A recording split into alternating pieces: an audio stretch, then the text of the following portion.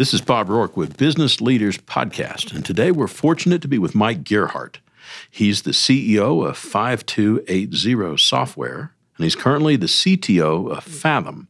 And we're going to dig into the IoT space today and a couple of other topics, so this is going to be quite fun, and we've been chatting before the show quite a bit. So, Mike, I really appreciate you taking the time. Thank you for having me, and look forward to talking. Absolutely. So for the folks out there going like, well, what the heck is 5280 and what is Fathom? So tell me a little bit about the businesses and who you serve. Yeah, absolutely. So 5280 Software was founded originally. I founded it to focus on really what I had been doing for the last decade of my career, which is helping companies take legacy architectures and infrastructures and technology and really get the business logic extracted, cleaned up, and in a much more relevant and future-looking architecture.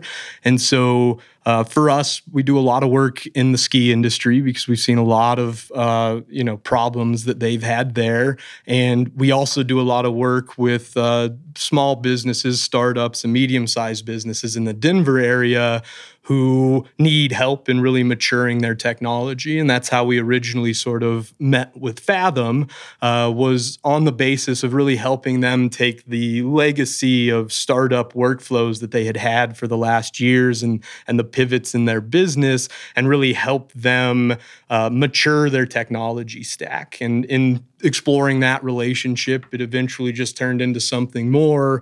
And in taking the CTO role here, we're really focused on helping companies with legacy architecture situations. So Fathom does a little bit of the same thing, but really focused in the IoT space and really helping industrial companies kind of get the data and devices and everything that they have exposed in a way that lets them learn from their data and predict the things that they need to be a more efficient and operational business. You know, for the guy that's going like, wow, what is a legacy architecture? And I'm going like, old. Sure, fine. So for the layperson, what is a legacy architecture example? Yeah, and when I say legacy, for me, it doesn't necessarily mean old. It's something that has, for me, just had a lot of different hands on it. When I think legacy, I'm thinking more of my legacy and my legacy as a business. I, over the last number of years as a business executing, have learned a lot of things about how to operate in our space, how to do different things and interact with our customers. And so, but it's been built by a dozen different people with a dozen different attitudes and has become something that really handcuffs you and prevents you from innovating in your industry and being somebody who's bringing new tools to your customers because you can't because of the way your code is put together. And so that's really when I talk about a legacy architecture, it's really about the people who have all this really valuable knowledge locked away in a system that they can't access. Yeah, so, for you, we talked a little bit beforehand that you had a rather, maybe not so unique nowadays, but a unique path to the skills that you possess. To walk us through that deal. Yeah, absolutely. So for me, technology started as a kid. My dad was an EE, and somewhere in his career realized, I think, that software was the future, not necessarily hardware. And so, he made the move, and I think that proved well in his career as he made it through several, different sort of acquisitions in that line of work, sort of living through on software. And, seeing him make that transition and having these books start to show up in our house for C++ and Objective-C and Visual Basic and all these different programming languages. I was just at an age at 13, 14 where I wanted more knowledge. I was in a mindset of learning. And so I started picking those books up and said, oh, well, cool. So if I do that, I can make the computer do this. And really just through, middle school and high school, I programmed little calculator games for the TI-83, little programs for the computer, and eventually, I guess, thought that I should be in EE, even though I was doing all this software stuff all through high school. I figured I'd follow in my dad's footsteps and spent a semester in college realizing that at best, I would have liked to be an electrician and not so much an EE. And from there, kind of struggled to find what it was that I wanted to do. Tried construction management. In my second year of school, was doing general business studies and got a job. Jeff Yeager, a good friend of mine now, and actually my accountant, as he's changed careers in his life, gave me an opportunity to work for his company and be the sort of tech resource supporting a small e-commerce website. From there, tried for a year to do full-time school, full-time work, but realized that, this is what I want to do. Why try to do both of these, and really just sort of dove in, worked my way through a few small startups in the Fort Collins, North Colorado area, building e-commerce software, really got my only name on a patent back working for a company called Deal For It, where we built a Flash-based, Flex-based, ActionScript-based technology that did walk-on video negotiations for eBay sellers. So it would come on and you'd make an offer and the video would come out and tell you, that's a terrible offer, or let me take that to the boss, and come back with counter offers and really try to negotiate and create a fun experience. And then from there, I guess, over the next few years, really grew out of just being the developer and really embraced, the leadership that I wanted to give in the area, and just sort of progressed up and really to architecture positions, and then into the roles that I'm in now as CEO and CTO of 5280 and Fathom. And so you've had 5280 now for a number of years. 3 years, since September of 2014. So there's that process, and many go through it. We chatted about it a bit. You make up your mind that you're going to start your company. What was that thought process and discussion when you go home? You're married at the time. Yes. Still married. Yes. And you go home and go, I've decided. How was that?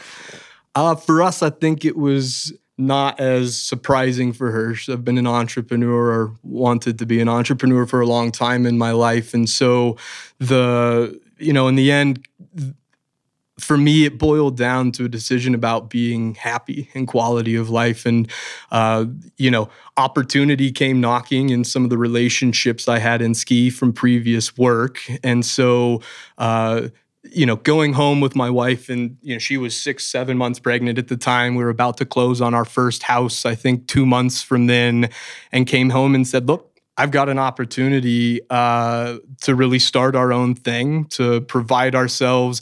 I think at the time for that contract, it was really only a 3-month guarantee of work. It wasn't like we had closed a full year or 2 years worth of contract or anything, but the opportunity was there. And I think, she understood that, I wasn't exactly happy any longer where we were working before. That mixed with really not letting that opportunity slip made it, I think, for us a little bit easier than maybe it is for some people. There were certainly struggles, and I think as I actually took the leap and started the business, you really learn a lot about the value of a paycheck. I think the knowledge that, every 2 weeks, every 4 weeks, I've got this money coming in. And when you're running your own business and you're closing these contracts, you're not getting the money as smoothly. And, we were talking beforehand a little bit. There were times when it was, pretty low. And it's like, oh man, I guess we're not buying groceries right now. And the check comes in 4 days and we'll be okay. And so,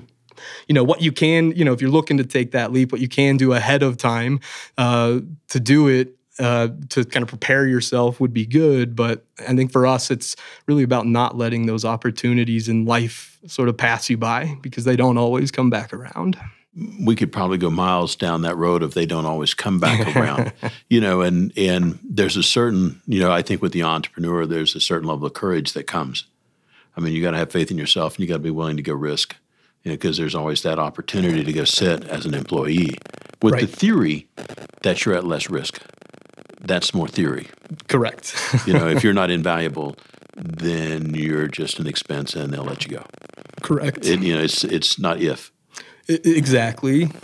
So you got 5280 up and running. Mm-hmm. And for the folks going, so I'm still a bit lost. Yeah. I don't know what kind of, what does your ideal client or prototypical client look like? What problems do they have, and what do you guys do to solve their problem?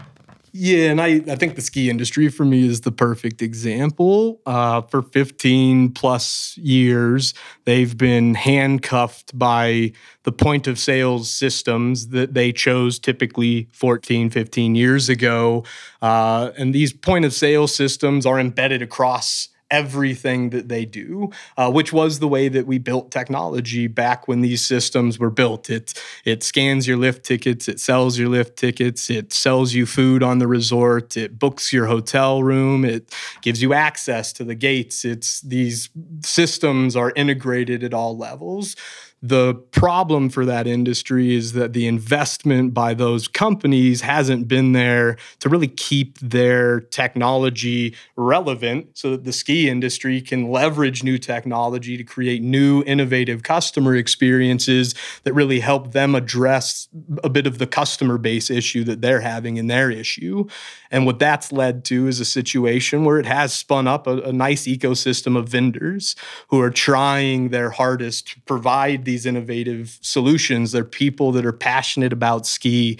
Flake, one of the customers of ours, they do ski school software. So they have a little device that IoT they attaches to the student on the mountain, and it tracks where they are. The instructors use that to know if a kid's been lost. The mountain uses that when a kid's been lost. There's the kid. The parents use it at the end of the day to get a report on the fun that their kid had. And so Flake gets to use this data in a lot of cool ways. Where they find themselves is an inability to make it an integrated resort experience. So they kind of sit on the outside of the business, and in the end, while they're creating very unique customer value, they're in the end adding expense on the back end by creating processes of manual reconciliation. And nobody's afraid of that. It's just a part of the situation they're in. And so really that's where we look to step in is let's take these people who have an inability to connect and innovate, and let's help this industry create the right pieces that allow resorts to maintain security and control over their data and partnerships, but allow them to let people like Flake and Ski Data and these other vendors in the space be more connected so that everybody gets more value. The customer gets more value. The resorts get more intelligence because Flake is developing intelligence tools around ski school, and the resorts no longer have to try and build those tools themselves. You know, as the folks are listening, you know, and many of us heard IoT, you know, and we have this vision of the refrigerator, you know, and the thermostat. Right. And, you know, and a couple of other things. So if you can, expand a little bit on IoT from your perspective. Yeah, so as I kind of touched on before, the old mentality of software was I need to build something that does everything. IoT is really the advent of sharing of data, the open, you know, exchange of data between organizations. And, you know, it's nothing new. It's been going on for a very long time, but really more in the industrial space as people really focus on how do we take hardware devices and connect them up to the cloud so that we can take these embedded systems and gain more value out of them and connect them to the world. And so you know, for me initially, that's what IoT was, is really that industrial focus. And I think the reason we've all heard more about it recently is we start to see that sort of bleed into our consumer electronics as they have Alexa and Google Home apps and our smart refrigerators or our coffee machines that we can control from a cell phone and things like that. In the end, that's what IoT is. It's about devices. It's about things being able to communicate with each other. And right now in the industry, there's a struggle to find ways to kind of bridge the different gaps of how people are trying to achieve that. And that's part of, I think, what we look to solve. Not that we're going to create the standard, but we really look at it from a perspective of we don't want to create the standard. We want to be able to work with all of these different things happening because that is what IoT is, the open exchange of data so that we can all do more together. Yeah, you know, and I think about that. You know, you see it on your phone. You know, will you allow so and so, you know, to track where you are, so we can tell you where the closest restaurant is or the closest gas station, and you know, and so that's a sharing piece. That's first generation thought, And then the question is what if there's 4,200 people doing the same thing, same place, at the same time of day? What does that data provide you? And, so we were talking a bit about the ski space and the data. What do you see the data collection doing for the consumer and the provider? Yeah, so there's definitely consumer benefits to IoT and having this data. And so the ski industry is unique. So, sometimes when we think IoT, we do just think about the connected devices that are the new connected devices that are being built. But really, a lot of companies have really had IoT engagements going on in their resorts. So when you think about a resort, you're scanning lift tickets. So you've got devices everywhere. You've got gates. And for years, they've just been collecting that data into a database and not gaining valuable insights into what they can do with that data, both to improve operational efficiencies and to improve the guest experience. And so when we look at sort of IoT-ifying the ski resort industry, that's where we like to look to start. And it's like with our partner Flake, as we look to expose them ways to know where people are on the mountains so that you can share, they're near this restaurant because they just went up this lift. We can share with them a coupon to try and drive those sales into other places. And the consumer experience is better because they are receiving those discounts for the experience that they're on. We also find, outside of the monetary experience, people are actually looking for physical experiences. And so by using, the right information that's already locked away in their legacy, you might be able to push people to other experiences on the mountain that really help them understand there's more to do up here than just ski. And that's, I think, a big part of really helping the ski resorts is helping people see the other opportunities. And so by using IoT and understanding where people are, what their likes and interests are, you can really drive an effective experience that's catered to those users. Well, I just think of some of my experiences where I thought I was going down the proper slope and I found out that I wasn't. And then you get to learn some new skills. In my case, I groom the slopes a lot. But, I think about the ability, like we'll see traffic jam on our phone at this location, choose an alternate route. I could see in some of the crowded mountain spaces where there's a couple of runs that people aren't on. Correct. And that's those are the key things for your users who are always on the mountain. If they can see, I shouldn't go there, I'm going to hop over 2 peaks and I'm going to go ride here because nobody's back in that bowl. Those are the absolute values that really the consumer can start to get from those things. And for the resort, their mentality is, how do we shift this kludge of people and this backed up lift over to these other places so that they're getting a better experience, and it's not, their experience isn't waiting in lines at lifts. It's like, well, hey, you're a blue skier. We see you do mostly blue runs. If you get to this part of the mountain, nobody's over there and you're going to have a better experience. And that's really, where the operational side can start to learn things about, how they're efficiently working on the mountain. I could see that upon some of the areas where you go, this particular run got, more pressure than typical. We're going to have to take and groom differently. Or, if they've got some level of automation on their snow guns, can we Absolutely. take and so I think about the end beneficiary as more than one. It's the family memory. It's the ability of the resort to say there's a reason why we price our lift tickets this way, because we deliver this memorable experience and we're interested in your memorable experience. Right. And I think about, as we talked a bit about machine learning and on these data sets, how do you see machine learning and, quote, artificial intelligence massaging or working with data? How do you see that going? It's a unique situation with every company you work with because everybody's trying to learn something different from their data. As we talked about a little bit beforehand, a lot of times customers don't know what it is that they are looking to learn from their data. And so we have to sort of back into solutions that allow us to do that. The way that it's headed, and it's, I guess, from a Fathom perspective, it's the product that we build and offer, is a sort of streamlined way to start managing these very robust IoT solutions.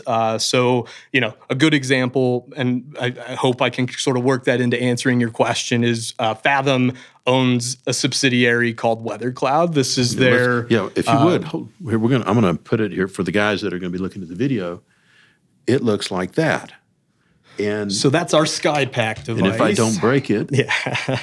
This is what it looks like when you have the cover off. And then there's this particular one. And for you guys that are only listening, sorry guys, you'll have to go find the video. But basically, these are the devices that you affix to vehicles. Correct. And so, go ahead. So what Fathom does is really provide the workflow and infrastructure to facilitate companies who don't really have that knowledge. And so when Fathom purchased WeatherCloud as a wholly owned subsidiary, it was really about taking our Fathom technology and having a production use case for it. And so we connect these devices via IoT up to the cloud via an ingest process that we then, from the Fathom side, take control of. And our product is really focused on creating a point-and-click user interface that allows people to take these different streams of data to change and manipulate them, to apply business rules to them. A good example in the WeatherCloud world, if you're taking a temperature and that temperature is over 160 degrees, you can pretty well guarantee it's a bad piece of data because it shouldn't be pulling temperatures over 160 degrees. And so we do a lot of data cleansing, preparation to get the data into the state it needs to be in to execute the machine learning that's possible. And I think that's the number one problem in machine learning, is getting the right data into the right form to support at high performance the things that you want to do. And so as a first step, I think where we need to go with machine learning is really understanding these good workflows to help companies not have to hire a team of, me and the tech people that we have, but really to be able to have the tools necessary to get their data into the state it needs to be so that they can connect with the right data scientists. Fathom's never going to have all the right data scientists to support every piece of machine learning and predictive analytics that we want to do. And so it's really about getting an environment where we can support our customers and connect them with the right people and facilitate those groups and having access to our data to do the things that they need to do. It reminds me of the old days, garbage in, garbage out. And so 100%. And the quality of the data, so for you guys, and then you were talking that you had on WeatherCloud, you had that testing. Yeah, so we've got these devices out with some different DOTs, Department of Transportations around the country, and doing some fleet type of proof of concepting. So these devices are out there now. We sort of use that data for two purposes. One, the DOTs can use it to actually track their fleets, understand what their drivers are doing. We have real-time tracking capabilities of the trucks.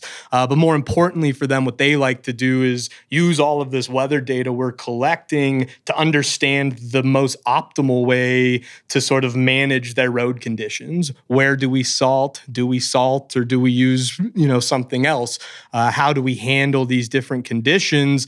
And over time, it's really about creating a data set that shows us the effectiveness of those processes. If we salted in this condition, were we resalting again 3 hours from now? If we did this in this condition, and really, instead of relying on just the intelligence people have gained in the industry over years, we can give them the tools to validate that intelligence and really reform it into something that's more than just, sticking our finger in the wind and trying to figure out where we are. And you were talking too, like in the weather space, a lot of the weather that we have in the forecasting space is from some distance above ground. Correct. And that's the second piece that we use this and some of the existing road sensors, I guess ground level sensors that exist. Forecast engine typically is built in the 50 feet and above sort of information. And so what we do is bring a unique sort of road level weather forecast that leverages the data we collect off of vehicles and leverages the standard METAR, RWIS, I couldn't tell you what those stand for, ground stations that are out there. And we provide a forecast that allows people to do route-based forecasting. So I want to go from, let's tie it into ski a little bit as we look to do that. I want to go from Denver to Winter Park over the next 48 hours. What's the best weather for me to get up there? Or point-based forecast. I want to go camping, over here in the mountains sometime over the next few weeks. Historically, what's our forecast here? When should I be going over the next few days? And so that's really the second part of how we try to take this data and create those forecasts. I think about on the weather space, you'll have certain facing highways, they're either getting solar warmth or not. And then you look at, you get a temperature gradient change and you go, when's the optimal time to take in and adjust and do what you need to do? And I can see that when you're talking to the various DOTs, what types of wish lists or feedbacks are they giving you on the data they're starting to get? I guess for me, the better example is in some of our fleet stuff. As we, initially just put our software out there was an immediate ask back of, well, this is cool. I can see the forecast, but can you help us actually apply a risk analysis over this entire route? And so that was, I think, one of the most profound asks that we've really had in really figuring out how we support, qualifying, because it's this predicted weather, this road segment is a X risk factor, and then taking that across all of it. And now we can start to use that risk. So on top of, the other data that they have to sort of figure out where they're going, we can really help them choose between routes like, well, that's a riskier route, but if you go this way, the weather's going to be smooth sailing, and really help them make more informed decisions. I think about that from a company with a fleet, and your insurance is X. And you go, I understand that you guys are shooting at X. This is unfortunately for you, you don't have better data. But if you can take a look at that and go, you know what, we've chosen risk-based driving, and we took the less risky route, and we think that you should adjust our insurance costs by. Absolutely great sort of outcome from that level of data. And I think about new driver versus old driver. New driver gets on a less risky route. It's experienced driver. So I think about the generational data gather. And for you probably think out periodically and go, wow, I wonder if they're going to be able to do. What do you see? What do you think's coming from this data gather from the things that you're doing?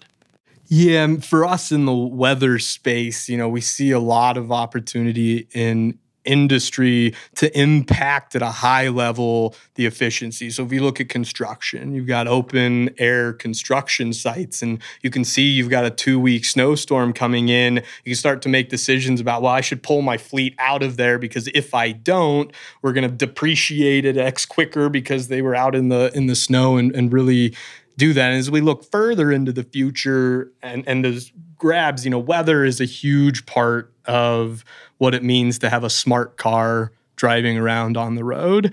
The cars can have all the information that they need in the world, but if an 80 mile per hour wind gust comes flying across their vehicle, it's got to be able to handle that. If the pavement changes from dry to wet or to ice or to any of these other types of things, the vehicles need to be aware. And so for me, those thoughts of on top of that and knowing how smart cars are already, as the weather condition changes to snow, can we optimize suspensions in real time so that we can make safer cars on the road? Can we do these little types of things that make, it more efficient for the fleets to be out on the road? In circling back to, let's say that I'm a ski area owner and I hear this and they go, I don't even know that I had a problem, but I'd like to take in and understand what you guys can bring to the table, what problems you might conceivably solve, and what value add you might bring to me as the ski owner operator. Maybe it would be good to kind of do a small case study discussion about, what does that look like? I'll use Telluride as an example. So we've closed a contract with Telluride, a new customer for us. And really, it's how we like to start business, I guess, to answer that slightly. We don't like to dive into big contracts because in the end, we want to make sure we all work together effectively. We want good customers just as much as you want good vendors. And so with Telluride, they, speaking to the problem, they've got a situation where they use RTP, Resort Technology Partners, which is one of those old school ski point of sale systems to kind of run their resort. Over time, they've said, it doesn't do everything and it's not the best at this. And so they've put other systems in place. Aloha is the food and beverage, one of the two major food and beverage systems out there. They have that in place on a lot of their high-end restaurants. They've put IBS, just another point of sale system, into another part of their system and decided that its member management was significantly better than RTP or Aloha's. However, they still need their members to have a quality experience, whether they're at an Aloha, RTP, or IBS point of sale system. They need a cohesive experience. And so today, they manage that internally with a manual process where somebody comes through and reconciles from Aloha and RTP into IBS all of the member billing transactions. It's a full-time job because it's a lot of information. And, the bad parts about that are, that resource isn't really contributing to the guest experience. They're just really doing what in this world doesn't have to be a manual process anymore. And so in working with them and our familiarity with RTP and our familiarity with integrating with other systems, we've been hired to come in and really take that manual process and flesh it out as something that's automatic in our 5280 workflow. So we call it our Ski Industry Exchange. So we take over managing most of the complexity so that we don't want to put into resorts more things for their team to manage. Their teams need to be managing the resort activities and really improving customer experience. So we work with them. We take all that overhead of managing these new workflows out of their world, put very limited technology in their domain that's really just about their security. Mm-hmm. They get to decide what we have access to at any given time, and then we can do what we need to do with their data. And so we'll be working to, take that member data out of Aloha and out of RTP and put it into their master IBS system so that it's always real-time information for their members up on the resort. I think about that. And so you've got this data collection, and so for them, they've outsourced this one challenge. We're trying to attract somebody that's skilled enough to do all that integration. You guys have done it before, so this is not new for you. What do you think? Let's say we're a year from now, and you've had a season with Telluride, and you've had all the integration. What types of ahas do you think are going to come out of that? The big one for us, so the goal of our early partnerships is to get this gateway in their world because it is the one time we have to ask them to do work, their IT people to do work. The aha moments for me that we hope to really strike are around the intelligence and analytics that we can initially unlock for these controllers, these CFOs, these executive and management level positions, even at a lower level, looking at the managers of individual sales locations on a mountain to be able to understand individual point of sale registers. And, if Pete's on register 2, it sells $1,000. If Sarah's on register 2, it sells $400. Let's bridge the gap and figure out what's different between these two people so that we can get more out of our system. And so I think for me, it's really just about helping them unlock that intelligence first. And then when you unlock that intelligence, you start to unlock additional business cases like, now we need to add this in order to learn that. And that's where, we can really start to grow with these resorts. And, outside of that, a year from now for us, we are releasing an official sort of ski industry exchange product that is really about creating a vendor community that is creating tools for the ski resorts and allowing ski resorts to get their data connected with those vendors. For somebody that does an analytics on the industry, and they go, the data availability sounds intriguing. So for them, let's say that they're not the operator, but they want to take and do some research within the data. Is that a possibility? Absolutely. And it's really a big part of what we want to do. Where it starts for us is, and first and foremost, is resorts get control over who gets to see what. And so in working with a research company like that, we might try to understand the form of data that they're looking for, create the infrastructure in our exchange that transports the different point of sale systems we know into those data formats. And then, with a setting and a switch for our resorts, they can enable a partnership with that vendor and say, yeah, you can have access to our sales data for the last month. Or yes, you can have access to our lift access data for the last year, and really just put the control in the hands of the resort to say who can see what. But absolutely the types of workflows and that's really what our focus is. We don't want to be the next point of sale system that exists on a resort. We don't want to be the next company that builds all of the ski front ends. We want to be the company that comes in and just enables this sort of exchange, this open-ended controlled exchange of data between, the legacy enterprises and the vendor innovators. I think about, the continual evolution of data. There's the first generation thought, we just want to talk and we want to gather it, and then we just want to get it in some form that one can recognize and search and massage, and then you go, what about you were talking about point of sale, one register doing more than another, and so on, and go, is it the sales skill? Is it the time of day? Where's the anomaly? What's standard deviation out of the data? And I think about that as a business owner. They're so busy working in the business, they don't have time to work on the business. Right. So, as you're out talking to the various ski industry folks and the DOTs, what are the typical misconceptions that they might have about what you do? I think that one I just touched on. I mean, for a long time in the industry, there's been a desire to create the next point of sale system. And so I think certainly initially that's been one of the things we've not struggled, but really tried to push hard out to people is no, that's not what we look to be. We're looking to enable this open communication of what we're doing. And I think on the other side of that, right now, and certainly in its infancy, in the way I started 5280, I really tried to do it without taking that investment capital and really bootstrap it on my own. And, it's been a long journey as we've tried to do that. And so a lot of that involved consulting work to finance the R&D that we were engaging in and developing the platforms that we now have and the things we're now looking to bring forward. And so I think that might be the other misconception sometimes, is that we're just another one of the ski consulting companies. But in the end, we really look to be the group that comes in and helps these guys do what they've been wanting to do. And, I was the application architect for RTP, the point of sale system, a few years ago during one of their acquisition changeovers. And, we heard a lot then. And since then, and in opening 5280, the ski industry doesn't want somebody to be the next point of sale.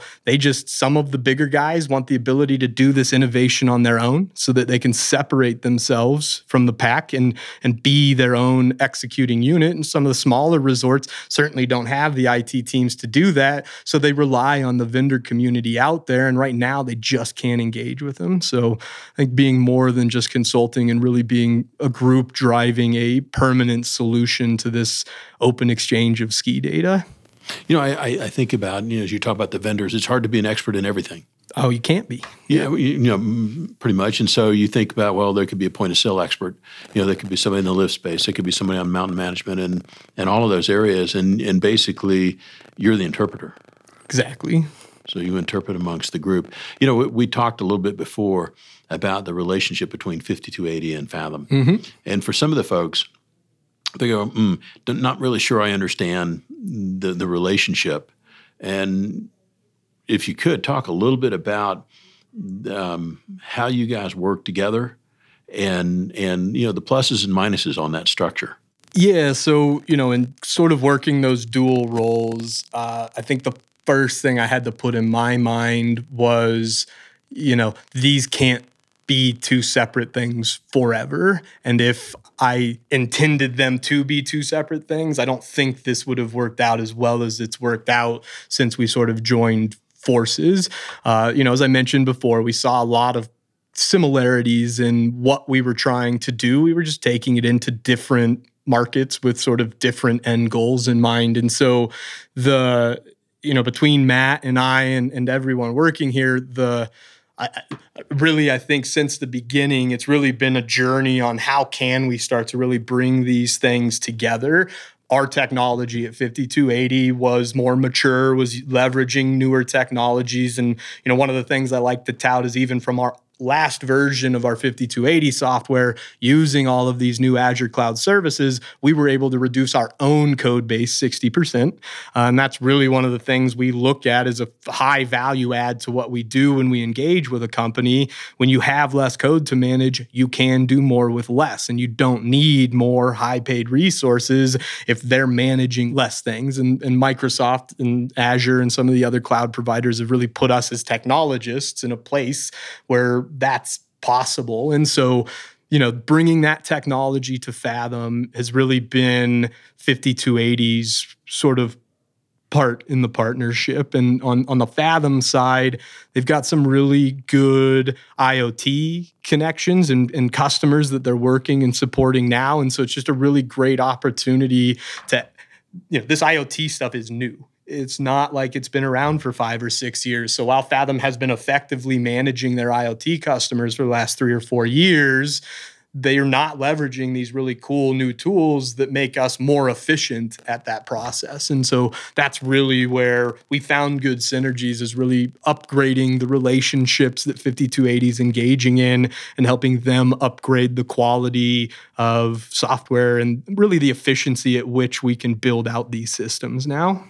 So, if we were sitting here 3 years from now and going where do you see the progression of the company and opportunities? Where do you see that?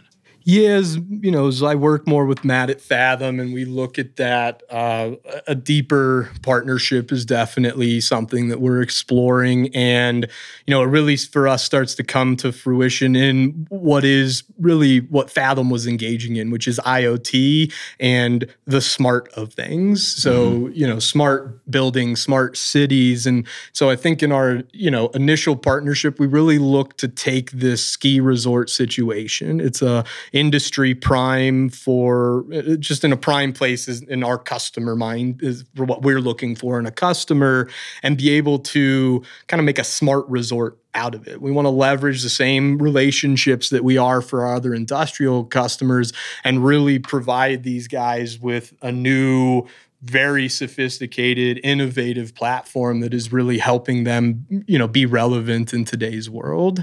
And, doing that not just in smart resorts, but really carrying it into, some of the smart buildings initiatives that we're doing. So, I think about the person listening and you go, when you approach a company with what you're doing, who do you approach in that company that would understand some of what you just said? Yeah, it's an interesting point. And in the end, what we found is we have to be educators first.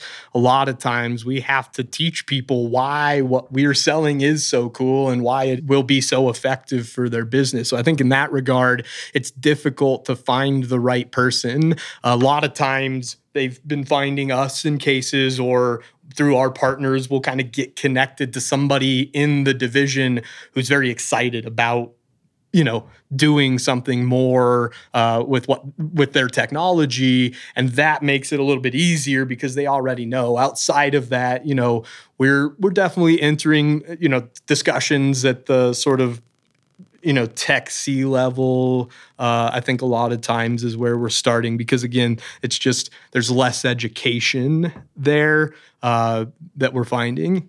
In the end, it's just the reality that we have to educate people on what is IoT and what are the benefits. Well, as you were talking about Azure and some of the, less code means less maintenance in my mind.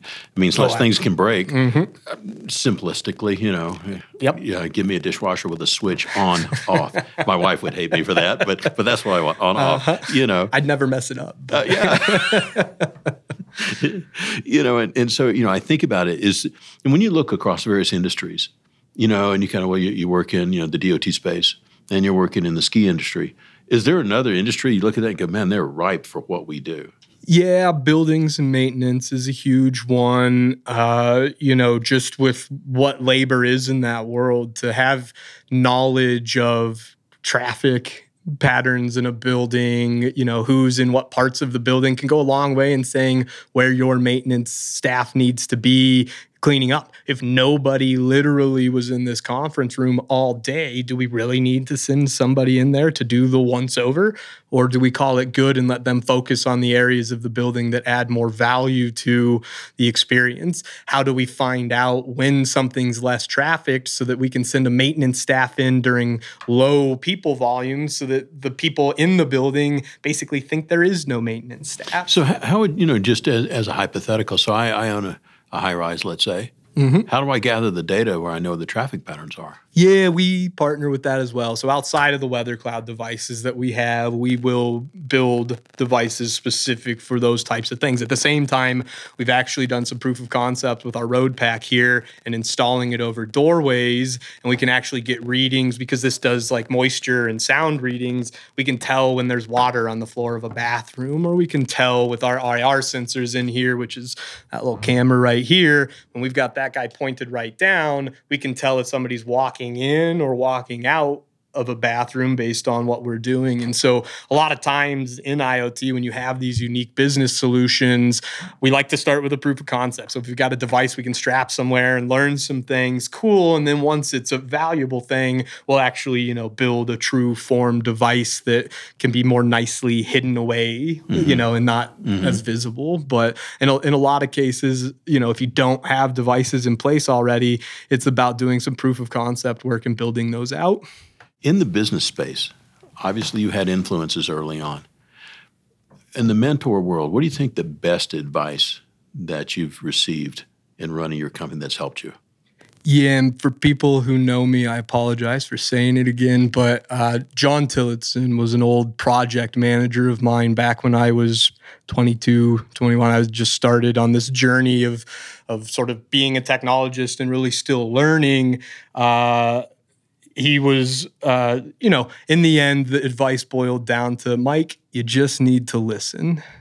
Don't always be thinking about the next thing that you're going to say, and make sure that you're really soaking in that information. And in that point in life, I definitely was really bad, and I had some success, and I was real strong-headed. And as I was leaving that company and he gave me that advice, it definitely changed my life for the rest of my life. I'm not perfect at it. Ask my wife. I'm still not perfect at it. Ask the team. But it's definitely something I recognize when I'm doing it and make sure that I shut that part of me off and really just focus on listening. And for me, that really helps, develop a situation where I can use my problems to be the solutions to other people's problems, right? I'm no longer just in a meeting trying to argue about, we got to do this and we need to solve my problem. I'm hearing all the problems. And I think that's really where I got a lot of my success, is being able to hear all of those problems eventually and then be able to put them into a single solution that solves things at the same time. And so I think for me, definitely the hands down most important bit of insight I ever received. I think about that, and that's 2 ears, 1 mouth kind of ratio. Yeah. For the folks that are going, how do I find you guys? So in social media, or else, how do they find you if they want to reach out to you? Yeah, absolutely. So 5280 Software, you can get us at 5280software.com. That's the numbers 5280software.com. Fathom is fathom.com. And you can reach me at email. I'd give you my full big long name email, which is michael.gearhart@5280software.com. You can also drop us a line at beta@5280software.com, and that will come to me and the other appropriate people in our group. Yeah, and Fathom is FATHYM. Correct. And you can reach me at michael.gearhart@fathom.com as well. Excellent. Well, we'll come to a close here, and I really appreciate the insights and the time you took. So, parting piece of advice from anything from teaching your kids to learn how to program to starting a business. Any thoughts?